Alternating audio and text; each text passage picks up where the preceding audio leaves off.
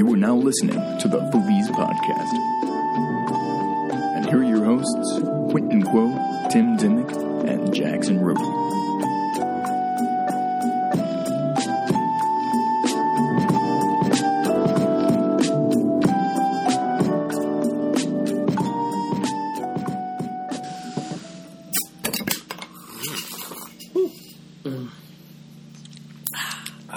Just get up.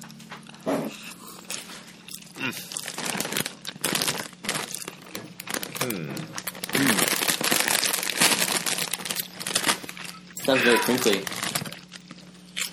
Oh, wow. That's a spicy meatball. What you eating, Jackson? I've got some spaghetti and meatball. Ooh, spaghetti. Spaghetti. Spooked you there. Ooh. Sorry, listeners, we spooked you there. Listeners, what? Huh? Huh? Who? No, we jumped the gun on this. Shit. You're supposed to talk about what we're eating first. Fuck. All right. Donnie, cut that Okay, out. Tim, what are you eating? Oh, I have a cup of beautiful Irish breakfast tea, and I have a special treat for myself. I have a couple figs I picked fresh from my fig tree out front, and a little bit of queso fresco, and I haven't tried figs in 5 years, I think.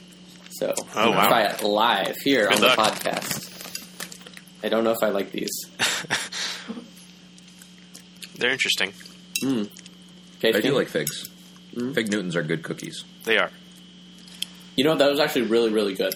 Yeah. So, you know, like, but like as you get older, your tastes literally change. Yeah. You know.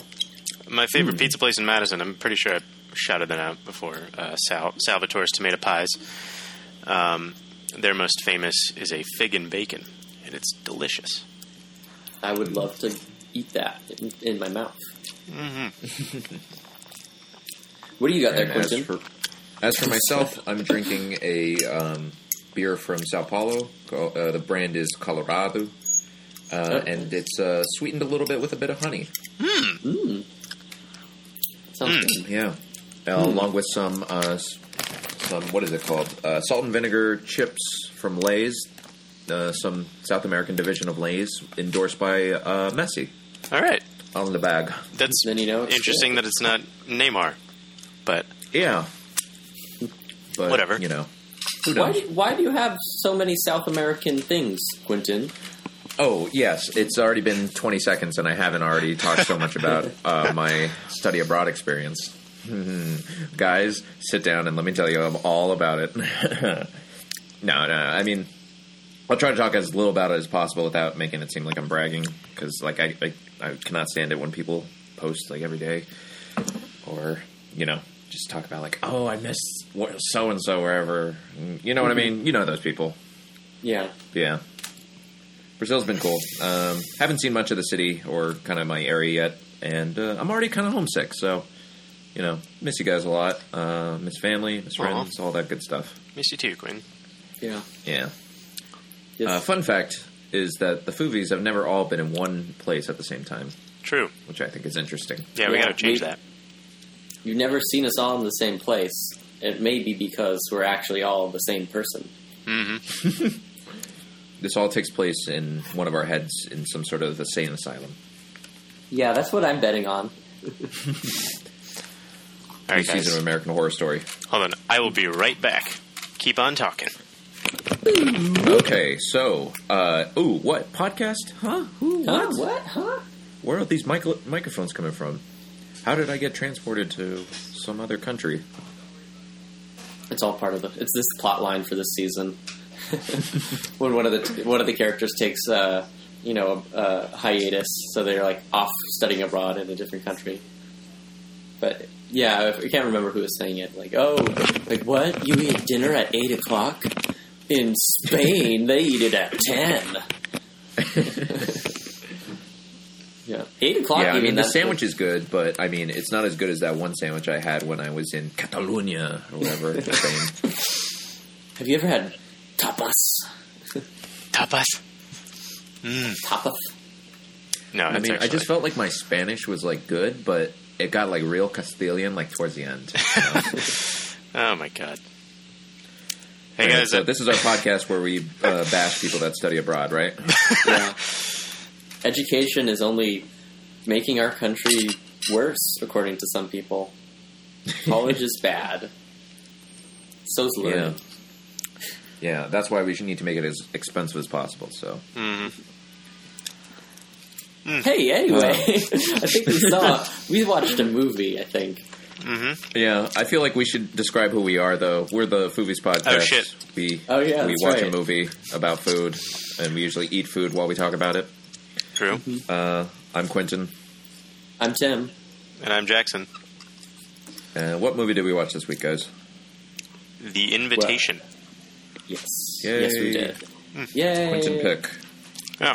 Thank you. Thank you. I just get a spoiler. It was good. I liked it. Oh, I'm glad. I just felt like the last couple movies we've been doing were kind of shit, so... Yeah. That's my fault. I claim no responsibility. But this was a very welcome refresher. Oh, yeah. I thought. For sure. There's one or two shots of food in it. But this was my second time watching it, and I thought there was like more food or more kind of talk about food. But I mean, we also talk about like alcohol, so we're kind of like the food and wine magazine of podcasts, right? Yeah. Yeah, Sure. I would describe us as that. I'm sure Food and Wine say, Magazine though, has a podcast, actually. Oh God, I'm sure we have to check legal department if we can use that. But I would say the two scenes that did feature food or drink were very important, very critical to the film. And food is very rarely so uncomfortable. Really, really close up, really masticating their food. You know. Mm-hmm. No, I get what you mean. Yeah, I think we can get back to that scene when it comes around. But it reminded me of another movie. But who wants to get into the plot breakdown for this thing? I feel like I've talked a bit already, so maybe Jackson, you want to get this one? Yeah, sure. So the movie starts off, it's a guy and who I presume to be his girlfriend, driving up a tall kind of California mountain. Hollywood Hills, yeah. My cousin lives in a similar place in up in Cupertino, but it's Hollywood Hills, and they hit something, and it turns out to be a coyote, and the guy gets out and he beats it to death with a tire iron. So, did you guys feel like this was sort of like a precursor to Get Out? Yes. I want to scream yes right now, but I won't scream, but I'm screaming inside. Yes. Like, I was watching it with a couple friends, and we're like, this is like Get Out. Mm-hmm. Yeah. My kind of like overall takeaway from this film is like, this is like a very white version of Get Out. Mm-hmm. Yeah, this is like Get Out with none of the race stuff. Pretty much, yeah. Exactly. And if you haven't seen Get Out, listeners, you should watch Get Out. Yeah, I mean, I feel like that movie would be like fun to talk about, but it could be more like our Napoleon Dynamite episode where it's just us talking about how great it is, you know? Yeah, yes. For sure. So I'm not sure how enjoyable that is to listen to. No. And it feels like everyone has seen that movie at this point. But, yeah. Anyway, the names of the characters are Will and Kira. And they're driving up the mountainside to go to kind of an not well described. It's shrouded in mystery, and it's like a party up at their friend David Adin's place. And they arrive, and they're the last ones to get there besides Troy, I want to say, or Todd. Troy. And and they get there, and it's all kind of nice, except for Will has something on his mind that's kind of nagging at him, and you don't really find out what until really, really late on in the movie. And all of these people are super, super good friends, and they haven't seen each other in a couple years, and it's all just kind of there's a little bit of tension, but it's all just kind of nice and buddy at this point. Right. So we should mention that, like, Will, our protagonist, he's coming back to his home of his divorced wife, who's remarried, and throwing this, like, kind of lavish party, and he's got kind of like a troubled look and past. You know, he's all shaggy and unshaven.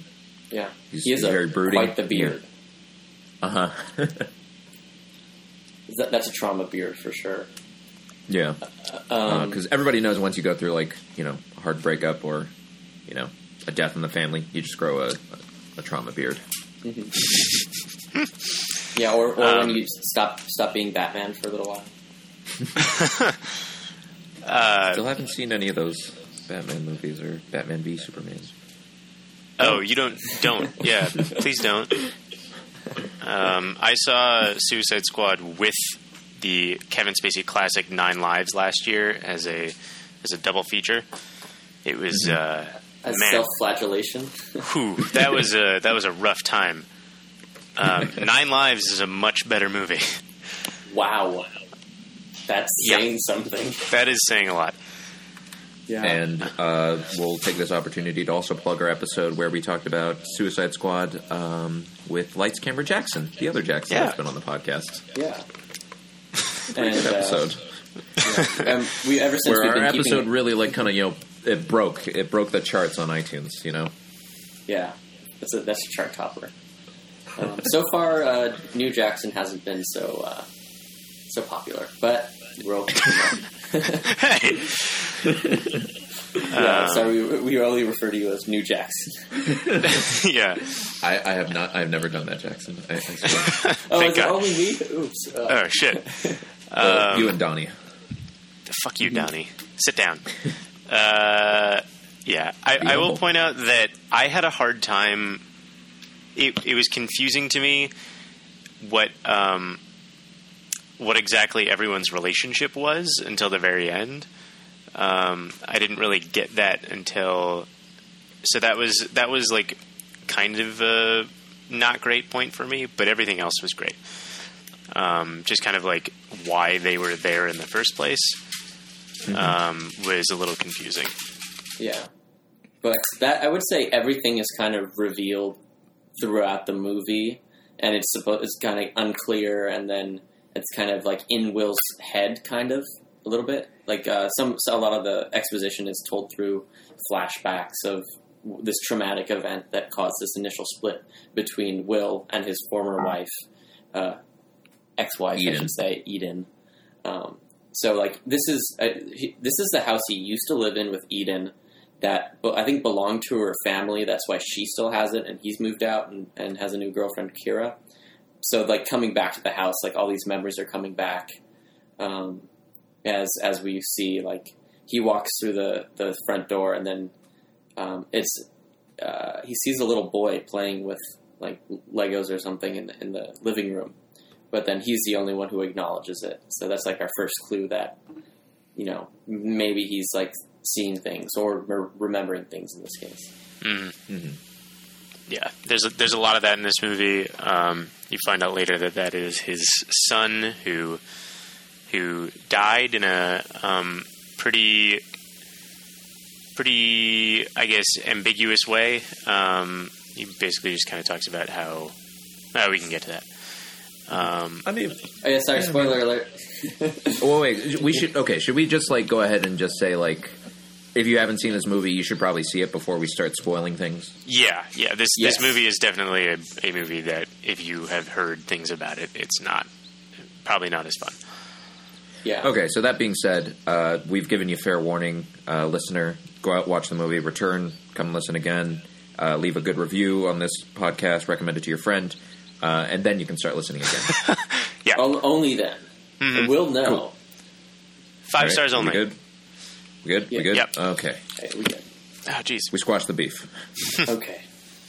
Yeah. All right, who wants to get into the spoilers now? Okay. So his kid dies, and wait, what? This kid was eaten by an elephant. No, it's they basically don't really talk about it at all. but it involves a metal bat. Yeah. So yeah, in a flashback, it's you hear like these bats clinking, and then like at like a family barbecue, and then it's like implied that through dialogue that the other kid, his son, was playing with another child, and the other child hit him in the head with a bat, and he died. Mm-hmm. You know how I want to go. I mean, I feel like this movie could have easily had like a scene where it was just sort of them screaming exposition about the incident. Yeah. But it really didn't. There is a screaming scene where he's just like, you know, our son died. How could you forget that? But I appreciate that this film was not too heavy or too obvious with its exposition, that it takes its time before the stuff is revealed, you know? Yeah. Yeah, it really like lets the audience start figuring stuff out. I was going to bring this up at some point, but have you guys seen the movie It Comes at Night? Came out recently. No, but I want to. I've heard about that. Joel Edgerton? This movie reminds me a lot of, or It Comes at Night, I guess, because it came out later. Reminds me a lot of The Invitation. Just pretty low budget thriller that is super, super atmospheric and really, really tension heavy. And that is a huge strength for it. Yeah. The first time I watched this movie, I was like really intrigued because we watched a trailer for it for our Wood Film Club that Jackson and I are in. Mm-hmm. And so like that night I was like, oh, I got to do laundry. So let me just watch The Invitation. The trailer looked really good. And my God, guys, I had to pause the movie a few times. I was just like so nervous watching this film. Oh, wow. Yeah, it was something else for me. But second viewing, not as much, but still good. Yeah. I think I had like a lot of fondness from it for my first viewing. It kind of waned over my second viewing. But still have good views of the film. Mm-hmm. For sure. Yeah, I probably watched this not in the best setting, and that is, it was daylight and in a pretty like bright room. But this is definitely a movie that I would watch at night, or recommend the first viewing be like at night, dark, you know, nothing but the TV and the sound from the TV to really get you in that mood. That would and maybe help. Some expensive wine. Oh yes, that's a theme in the movie. Fine wine. Anyway, moving on to the plot. So Will and Kira get there. They're introduced to all their friends, and then they're also introduced to David and Eden's new friend Sadie, who kind of seems like their like polyamorous like partner, I guess. Did you guys get that vibe as well? That's what I was thinking the whole time. All right. And going back to like a parallel to Get Out, like Lil Rel, his character Rod keeps shouting, "Sex slave!" So I was like, oh my God. Yeah, slave. She did seem a little sex slavey. And she's introduced to the audience, like she comes out and she's like standing at the end of a long dark hallway, and only the protagonist Will can see her. And she's just wearing a shirt and nothing else. Mm-hmm. She's like flashing her vagina at him. Yep. And then he doesn't say anything about it. He doesn't mention it to any of the party guests. Like, why would you say that? Like, hey guys, she just like tried to seduce me right now. Will is like trying to find weird shit, and he doesn't say anything when he does. He's looking for. He's really suspicious. Yeah. Like, from the get-go, of like their intentions at first, but then he's like, and then he starts thinking more about their like, I guess like shadier shit what they might be doing. But like, he didn't say like, hey, the other guest, she just like showed me her vagina. Mm-hmm. That goes with another problem, or something that like I had gripe with. There's another scene where Sadie tries to come on to Will like outside at the pool. Mm-hmm. I don't know if you guys remember the scene. Yeah, kind of later on in the film. And she's like, "Oh, you can have me if you want." And he's just like, "No, get away from me. You shouldn't be here. I don't know who you are." And she's still trying to pressure him into like, you know, having sex or whatever. And then next scene cuts to like Will then standing with Tommy, I believe, one of the one of his friends, who's just like, "Oh, hey, what are you doing out here?" And then does not mention that, like, "Oh, do you know that Sadie just tried to come on to me?" So I don't know. It was a weird kind of like cut in between those two scenes because he's still outside. So I don't know how much time has passed in between those two scenes. I don't know if you guys maybe he was just out there for like a few hours. Yeah, I mean, it got to the point where I was even thinking, like, did that scene even happen? Like, was the attempted seduction just like just sort of made up in his head? Yeah, I feel like there's a lot of that in this movie where like you're not sure if it's actually happening or not, because like Will also kind of just sees his son in this house that he used to live in a lot, and it's it's not great. Anyway, they meet Sadie, Will and Eden have a little talk in the kitchen, and they're just talking about stuff and what has been happening the last 2 years. And they basically, and they go back into the main group, and the door knocks, and they think it's Choi, but it turns out to be David and Eden's friend Pruitt, who Pruitt is played by a really, really famous, or not famous, but like a really good character actor named Mike Doyle, I think. Yeah, he was in The Founder. Yeah, he's fucking. He's really, really awesome. And he just always plays like honestly, a weird he's my bald favorite part of creep, this movie. basically. Oh wait, no, I'm thinking of a different guy. That's not Mike Doyle. John Carroll Lynch. John Carroll Lynch.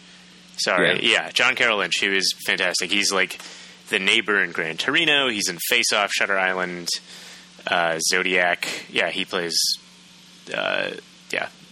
He's in The Founder. And he's Still fucking good. Do in the future. Still good and still creepy. Yeah, he's Norm Gunderson stands. in Fargo. Is probably where most people know him from. Anyway, he comes in. He's this giant bald dude who doesn't really fit in with the rest of the guys or with the rest of the cast. And Will and Eden, or David and Eden, basically explain that. Well, while we've been in Mexico, we kind of joined this group, and they start explaining it, and it kind of sounds a lot like Heaven's Gate or Scientology or some sort of weird cult. Manson. Yeah, like sort of Manson-y. David Koresh. It's like a weird big cult that follows this doctor guy's teachings, and they basically, it seems like they feed on death energy, essentially. They show them this video of this woman dying, and all these people are sitting around her like breathing it in. breathing in her soul. It's real weird. Yeah, at the dinner party, they ask, like, so what you been up to? Like, we were in Mexico. And then he's all like, oh, let me show you something. What's the David? Is that the new husband's name? Yeah. Culty guy, the new husband of Eden, brings out his laptop and, like, starts playing, like, the cult indoctrination, like, introduction video at the dinner party. And that shows, like, a woman dying. And then they're like, feel her spirit, feel it. And then everybody is rightfully so weirded out. Weirded the fuck out, but all kind of, like, being polite about it still. But it gets one of the guests of the party, Claire, to get up and leave because she is very creeped out, and rightfully so. Yeah, she's creeped out because also Eden says, like, they start playing a game, like the exercises that they would do in Mexico, where it's called I Want, and everybody says I want. It's like never have I ever, but it's like admitting a truth rather. So Eden says she wants to make out with one of their other friends. So Ben, the fat loser. Yeah, yes, the fat loser character, and she's like, I want to kiss you, Ben. And he's like, well, okay. And then he kisses her, and then she, like, grabs him and starts really, like, tonguing him to death. And then her hand gets a little lower, you know. Ooh, maybe gets a hand on a cheek or two. She grabs both his cheeks, Yeah, and then Claire's like, "Oh yeah, I'm getting the fuck out. This is like weird as hell." I'm like, "Thank you." I just like having those characters that react like how I would react. Like, I'm leaving. This is so weird. See, I feel like I would be too polite being like a friend of someone. Like, if this was like someone who I didn't know, I feel like I'd be more kind of like, okay, I think I gotta go. But I don't know. I feel like I'm too polite with these sort of things. Maybe, yeah. This is good training for us. Yeah. Quentin, you would be dead. Yeah, I probably would be dead. Yeah, you're a Hollywood type. You're you get invited to this Houses in the Hills. Yeah, my favorite line of this movie is when Tommy, one half of the gay couple, he says, yeah, they're a little weird, but this is L.A. They're harmless. Yeah, I remember that. That's my favorite line of this movie. Because everybody in LA is harmless. That's the major takeaway. Yeah, I mean, if you want to get anywhere in this business, I mean, you got to be part of some cult. Am I right, folks? Yeah. Join Scientology. Yes. Yeah. And I should also another polite moment is when Eden actually slaps the shit out of Ben. Oh yeah. In the kitchen because he badmouths her cult program. He's like, what did he say? It doesn't even work or something. And then she with all her might slaps him across the face. This is before they where they're talking about the cult. This is her talking about positive energy and shit. Oh yeah. Oh yeah. She was saying, you could get rid of pain. It's just a choice. You could just get rid of it. And then he was like, well, that sounds like a load of hogwash or something along those lines. And yeah, and then Will doesn't say anything. He's standing right there. This is not a playful slap. This was I'm trying to smack your face off. Oh yeah. I would have been that would have been, for me, that would be grounds to leave. Or for sure. But yeah. Yeah, where were we? Fairly I Want. Yeah, they're doing I Want. We're getting into my favorite part of the film, which is Pruitt's monologue. Yeah. His monologue is the best part of this film. Mm-hmm. So creepy. Yeah, he goes on and describes how he met his wife and she was a painter, and how he fell in love with her before he even saw her, just through looking at her art. And he then got into drinking, and they started fighting more. And there was one day where he hit her upside the head, and she fell and hit her head and died, pretty much. Yeah, he said he hit her with all his strength, square in the face. Yeah. And just everybody is listening to this story while, when just seconds ago they were all having a great time, boozing it up and schmoozing, Mm-hmm. But here comes Pruitt with his story, and really kind of changes the mood of the film, Oh yeah. Yeah, and at this point in the movie, what I was thinking, we had that coyote scene where Will bludgeons a coyote to death, or really takes it out of its misery, and then we have Pruitt admitting to murder. Mm-hmm. So I'm kind of keeping a tally in my head as a viewer, okay, at least we know these two guys are capable of violence right now. So make sure to watch them after that, and then the whole time Eden and David are trying to hey, oh, by the way, Eden looks like Lana Del Rey, right? A little bit. Oh, a little bit. Yeah, she's dressed in a fuck. She looks I don't know what she looks like. She does look very familiar. Yeah. I'm ashamed to admit I don't know what Lana Del Rey looks like. She kind of looks like the Invitation Lady. A little bit. I've heard her music in The Great Gatsby 2011. Or 2012, whenever it came out. Mm-hmm. So, that's about it. Paul Rudd was in a Great Gatsby movie? Yeah. I've seen it. That blew my mind. Yeah. That's insane. It's great. Anyway. Wait, was he just Ant-Man, kind of in the corner of a frame or something? Yeah, Great Gatsby's in the Marvel Cinematic Universe. No. Okay. I believe he doesn't play Nick, but he plays one of the friends in the apartment. Whatever. That book is weird. I would like to also interject, and this is also there's no cell phone signal up in these hills. Yeah. Which is immediately. And also, David locks the front door, which I have a neighbor who does this, because like that's just how their lock works, where they have to like deadbolt it. But yeah, so David like deadbolts the front door, and they're like, oh, we have a strict like robberies or something going on, so I want to make sure that all the doors in the house are locked, and there's no cell phone service. I'm like, I was just screaming, "Get out!" Like my friends and I were just like shouting, "Get out!" the whole time. There's so many red flags. Mm-hmm. Yeah. No, good points. Good points. Anyway, so the fucking weird Pruitt thing happens, and then Claire wants to leave. Claire is like, all right, I'm just going to go. And then Pruitt's like, do you have the Prius? And everybody in LA has a Prius. All right, folks. And he's parked behind her. So he goes out to move his car.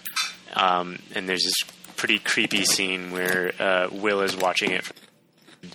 And he gets, like, Pruitt gets out of his car and, like, goes to talk to Claire, and it looks like he's going to murder her. But turns, like, she just ends up leaving. And then, well, I guess we don't actually know that, but it's unclear. It is unclear. Yeah, then it's dinner. This is what we started the podcast for, is to talk about these dinner scenes. Yeah. Yeah, I thought this dinner scene was really cool in that it's kind of like Will is having, like, first it starts off with like a very they go up. I thought it was interesting that their dining table is upstairs. And there's a really great scene of all their like shoes, like close up on the stairs, where all you could see is their feet and their shoes, like each one walking up the stairs, and then it's like a really long, drawn out, like sweeping shot over like the long dining table, showing all the food, and this is all like the food I'm like, yeah, like people in LA would be eating that kind of stuff. Like it's probably all like Whole Foods looking shit. It looked pretty good actually. And then, they're pouring the wine, they're spilling the wine. And then this reminded me of that scene in Return of the King, Lord of the Rings, where the steward of Gondor... Pippin? What is his name? Elithor? Yeah, I think him. Something like Boromir's that. father is just, like, eating the crap out of, like, those cherry tomatoes and, like, really violently breaking a chicken wing apart and that kind of thing. Yeah. And, like, just close-ups on their mouths, just chewing and shit. Like, really, like, uncomfortably, like, claustrophobically close to, like, people's faces in both of these scenes. And then, meanwhile, like, Will is just getting severe, like, PTSD flashbacks of the day, of the barbecue. That it now, through flashback, reveals that everybody who was invited to this dinner party was at the birthday party or the barbecue where his son was killed by that other boy. And then they show him silently screaming at the dining table, but I think that was in his head, right? That's implied that was in his head. Yeah. Mm-hmm. And then because nobody says afterwards, like, "Oh, hey, wasn't it kind of weird that Will was screaming throughout dinner?" And then he talks about that silent scream that he can't let out. But yeah, I thought that this was one of the best scenes in the movie, was this dinner scene. Mm-hmm. But I felt like go ahead, Tim. It's like one thing. Who was preparing the food?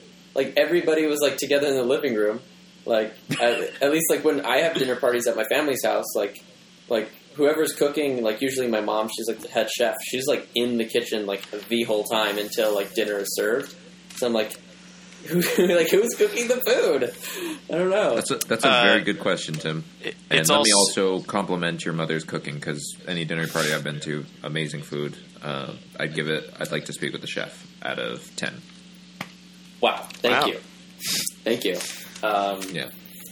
Yeah. Foovies Patreon top tier is come have food with my mom. So Thank you, Quentin. You're welcome. That was very nice.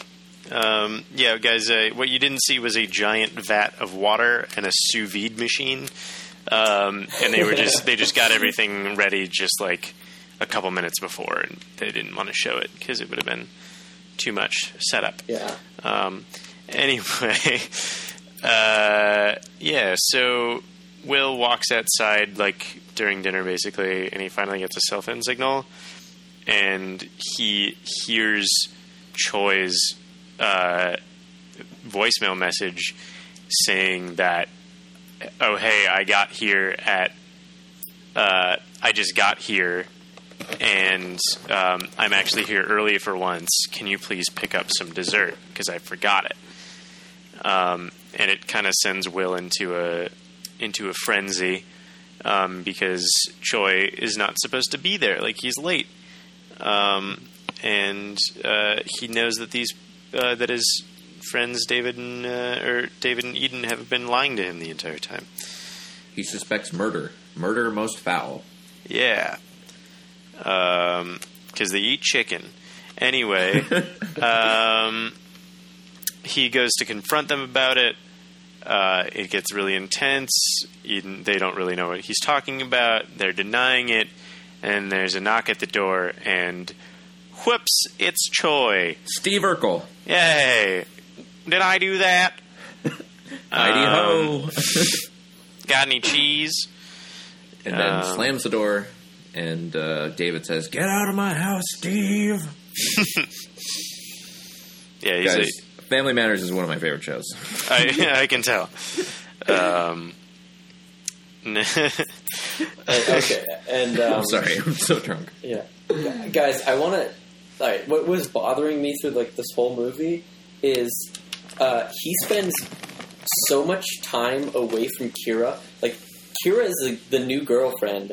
She doesn't know any of these people, and he's most of the time he's like in solitude, like somberly, like walking around his old house where his son used to live, and like, you know, reminiscing, like rightfully so, but like at the same time just like totally abandoned his girlfriend with like these strangers, like 4 of which are acting so strange. And I was just like stay with your person, stay with your girl, or stay with your man, like stick together, like shady shit's happening. Like, don't leave each other. And then finally, like after the dinner outburst, like she does like actually like go and talk to him. Like, thank God, because like how much like culty shit did she have to like endure? Like them trying to like sales pitch her into the cult while he was like walking around by himself. No, that's a very good point, Tim. I did not think of that, but he is a terrible boyfriend. I will say that. Oh yeah. She would be well within her rights to like follow him and just like, dude, you're abandoning me. These people are weird as hell. Anyway, but hey, maybe he makes good love to compensate. Oh yeah, that's what Ben says. Like he's like, I think my wife. He's talking to Will. I think my wife and I hate each other. But dude, the sex. It's just so angry. I can't get enough. I feel like he was not like, I don't know. He did not seem like he was the type to be. I don't know. I don't know where I'm going with this. I'm going to edit that out. Leave it in, Donnie. Yep, leaving it in. Guys, I also should have mentioned a disclaimer. This is the first like alcoholic beverage I've had since I've arrived here, so it's hitting me, man. It's hitting me. Was that like 4%, 5%? Let's see here. What are the Brazilian numbers here? What are they have different numbers? I don't know. I'm just making up words that sound somewhat French and Portuguese. Okay, let's move on. Yes, yeah. Anyway, searches for that. We'll get back to you. So Choi is there, and he's alive, and he's fine, and everyone's kind of everyone's just like, Will, what the fuck? Will is super embarrassed, and he starts tearing up because he was like, he's like, oh, I'm so sorry, because he was like accusing them, basically, without saying it, of murder. And then my friend turns to me and says, I feel like you would do that, Tim, in a social situation where you committed a huge faux pas.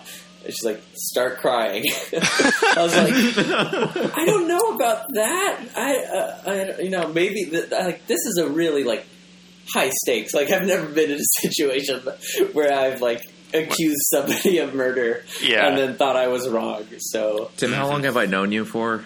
Like over 15 years, maybe? Over 30 at least. Yeah. I've never seen you cried before, so really? I can't see that. Okay, I do cry. I want to. Yeah, I cry. But yeah, so far I haven't accused anybody of murder. But there's still some time.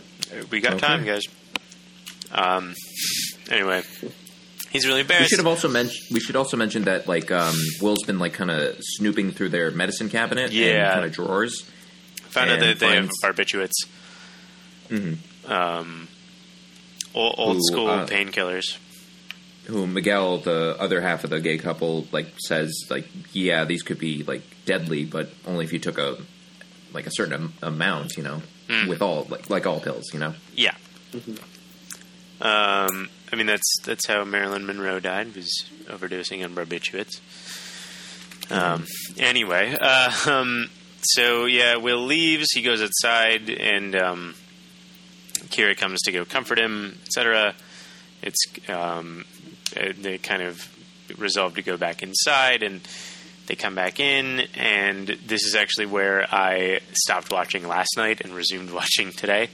So nice. It might be a little bit fuzzy around there. But so they go back inside, and they're bringing out a cake for Miguel.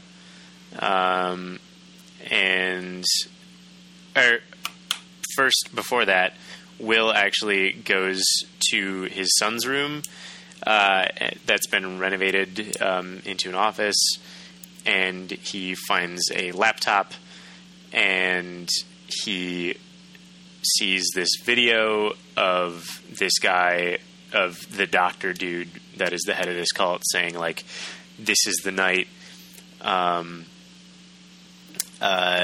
this is where we do our deed, etc. And it basically just confirms to Will that all of this is happening. There was also one other thing we forgot. David at one point lights a red lantern outside. Yes. Yeah, I think that happens like right before dinner starts. Yeah, if I recall. Yeah, something like that. And while Will is outside being sad, and he sees David do this, and so at the cake thing, David pours wine for everybody, and Will smashes the wine glasses before anyone can take a drink. But no, Claire takes a drink, and Kira actually. Oh, Kira? No, not Kira. Gina is her name. Sorry, yeah, Gina the party girl. Yeah, Gina the party girl. The party girl, girlfriend of Troy. But oh no, Gina the party girl takes a drink, and she starts foaming at the mouth and dies. And everything Sadie starts going. Freaks out. Sadie freaks out. Everything starts going slow mo. David pulls out a gun and shoots someone. He shoots Miguel. Shoots Miguel, who at is his own birthday party. Yeah, and basically it just turns into a kind of standard single house thriller where the members of the cult are trying to kill the rest of the group. Yeah, so in this scene, like, when things start falling to shit, so Sadie jumps on Will, saying, "You ruined it!" And he, like, pushes her off because she, like, weighs 100 pounds. And she, like, hits her head on the corner of, like, a cabinet. That's what really starts the whole thing. Yeah, and then Pruitt, like, in slow-mo, it's, like, kind of from Will's perspective. He at first, like, this started, like, making me question, like, he's, like, talking, it looked like he was talking David down, like, from the gun, and then I started, like, wait, what? Is, like, Pruitt not in on it? But then Pruitt grabs a gun and then, like, and then he shoots Troy! I was like, no, Troy! He's taken from us too soon. And then, Yeah, and then things start going to shit, and then Will grabs Kira, and they like run downstairs, and Sadie's like like freaking out, trying to kill him too. Yeah, so they hide in a room. They get separated from Ben, and they're like, "Oh, we got to break this screen door or this like glass door because all the doors are locked." And they're like, "Wait, no, be quiet."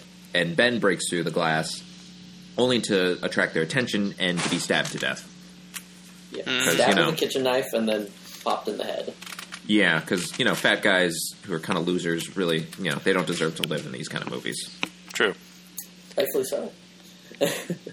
And then I feel like we kind of missed a scene or something, because then next time we see Sadie, she's been beaten to death with a fireplace poker. Maybe something was cut out. Sadie chases Will and Kira into the bathroom where they lock themselves in and witness the murder of Ben. And then when they come back out, they find that she's basically dying on the couch, holding a poker. I think from the severe head trauma, maybe she was like had just enough energy to like chase him down the stairs, but then it was like dying from that. Yeah. At least. And then this seemed a lot like Get Out, where he has to go back for Georgina, and like has to make that choice whether or not he's going to spare her life. And in this movie, he did the right thing, and he like left her bleeding on the couch. I mean, what was he supposed to do? Like put her out? I was like, is he better put her out of her misery and like beat her to death with a fire poker? I was like, no, that'd take too much time. So instead, he goes upstairs, and then they do sneak past Eden and David, and it seems like Eden's having some misgivings about how everything is going down. It seems like she doesn't really want to do it. But David tells her, this is the only way we can let go of our pain and be free from it, which is one of the teachings of the cult that they were in. So then Kira and Will run upstairs because he's like, there's an exit through the garage door on the second floor. And this being the Hollywood Hills, they have weird configurations where the garage like leads into the second floor. But then it's boarded up and they're trapped up there. And old creepy Pruitt comes up the stairs with a gun. And then you guys want to take it? So one of them, I believe it was Will, is like hiding in the corner with the poker. And right as he enters the door, he hits his hand with the poker, and they engage in some close quarters combat. And for me, I get really tense when these kind of scenes happen, where it's like people really close using their hands to try to kill each other. Yep. That shit really freaks me out. If you ever see the movie, what is it, Green Room? Have you guys? I have not. Nope. There's a scene where there's a scene like that takes place, and that scene really made me squeal when all the shit went down. So. Yeah. This scene's not too bad. I mean, actually, strike that. It gets really intense because Kira then picks up a giant bottle and hits him on the head with it. And, in a cartoon, he would be knocked out, a huge lump would grow out of his head. But instead, there's a huge gash. There's a huge gash on his head, and he kind of moans. And she then proceeds to hit him again, and he's still not dead. And he just makes this guttural sound and screams at her as she hits him one more time to finally kill him.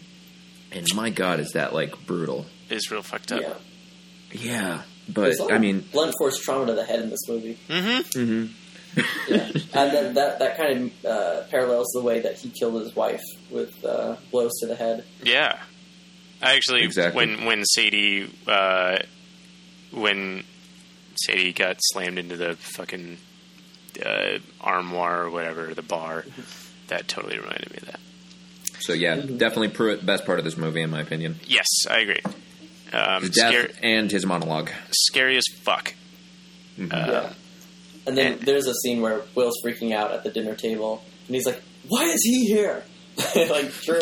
He's 15 years older than all the other guests. He's just this older man invited to the party. Yeah. I feel like he would show up at a Tim and Eric dinner party. Oh, absolutely. He does look like a Tim and Eric character. Mm-hmm. Yeah. So, Anyway. So they kill Pruitt, and then they walk out, and then the whole time I was like, where's the gun? Where's the gun? Like, it's on the floor. Pruitt had it. And then they turn the corner, and there's Eden holding a gun. And she shoots Will in the shoulder, so he survives. And then she proceeds to shoot herself in the stomach. Yeah. Yeah, she, like, shot herself symbolically kind of in the womb area, I felt. And, yeah. So she's wearing this white dress the whole movie, so it looks great, covered in blood. Yeah. And then she admits to Will that she still misses the child, and that it kind of Ty was his seems name.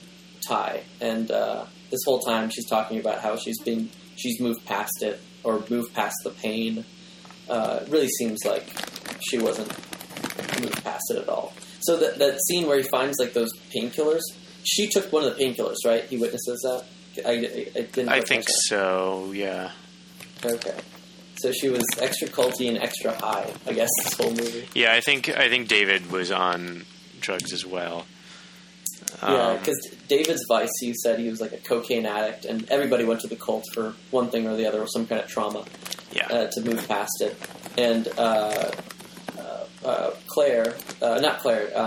Gina, when they were playing their I Want game, she says, I want some of that cocaine that you're talking about. And it's like, well, here you go. And he like goes into the cabinet and like takes them out in a little vial. And then Ben says like, wow, you're the worst sober person ever, or like the worst recovery person ever. And I was like, yeah, he really is. Like, has he just been doing cocaine this whole time? Like, yeah.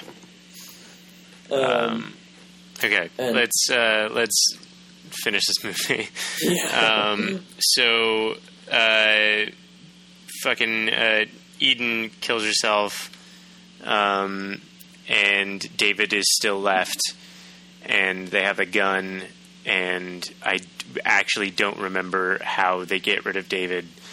Tommy? Oh, yeah, that's right.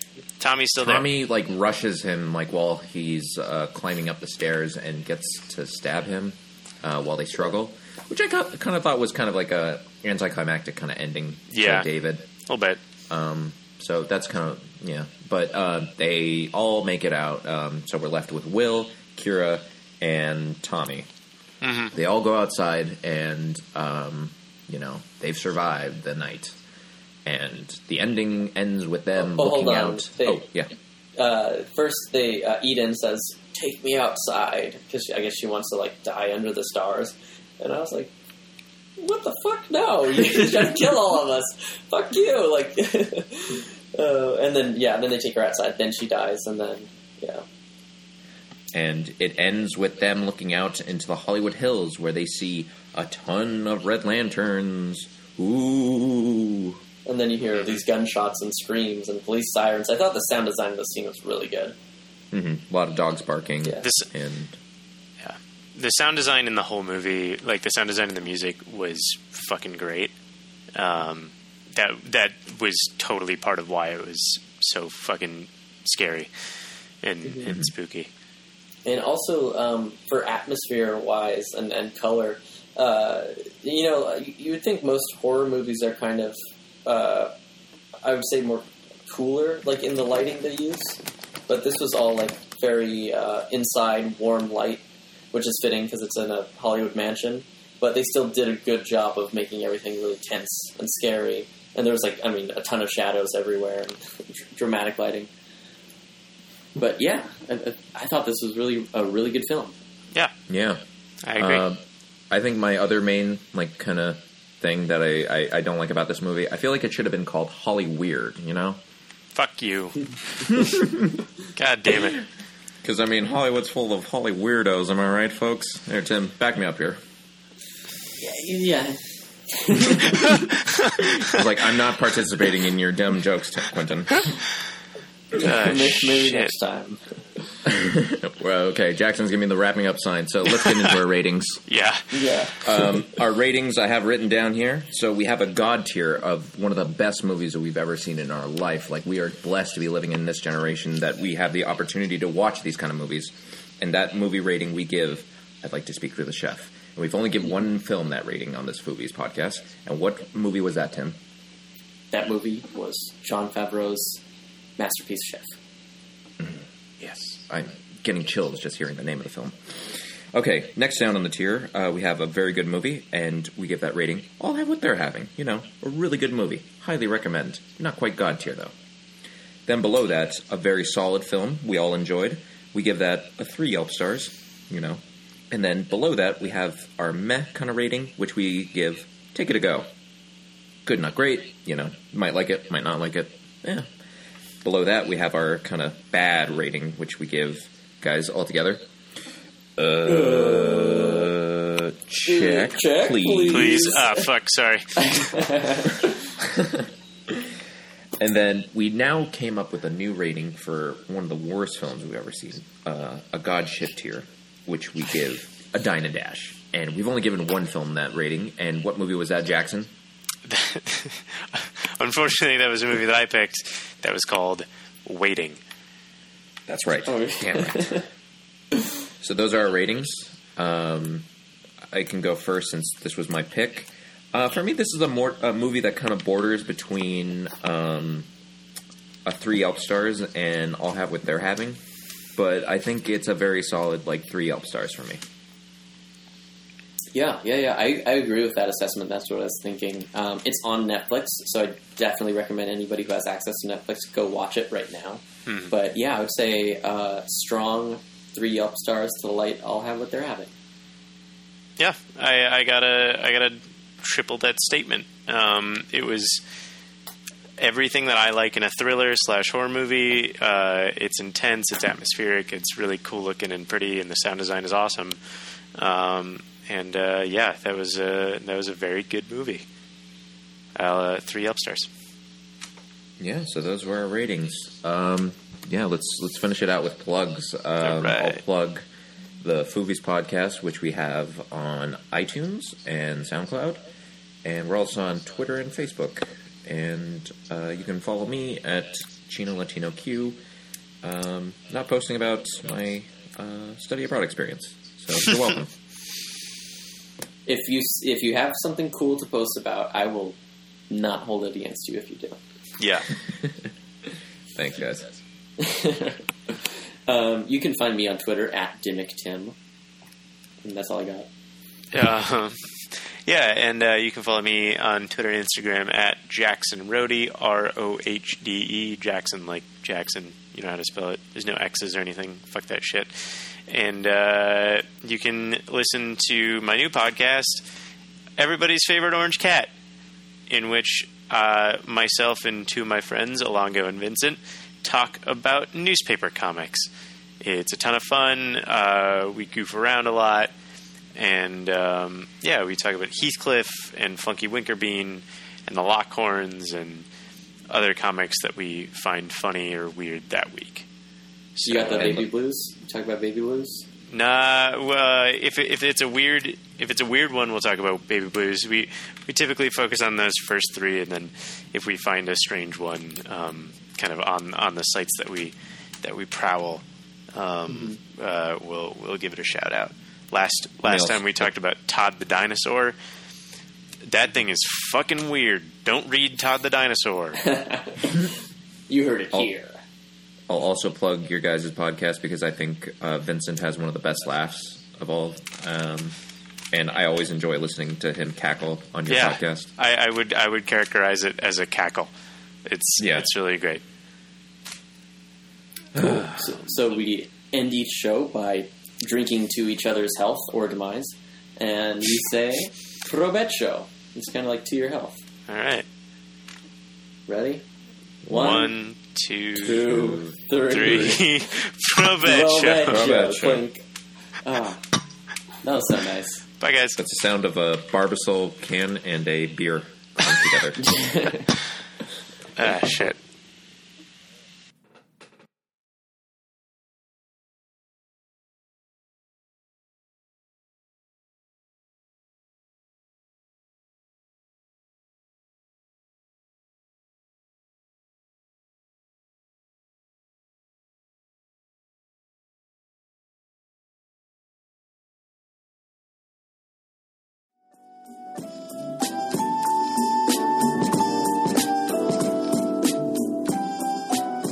Foovies will return.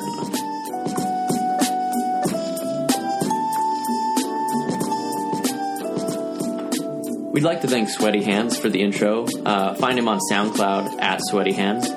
Also, Johnny Chang for introducing us to Sweaty Hands and sharing his own music. Find him on SoundCloud at Johnny Chang. That's Jonny.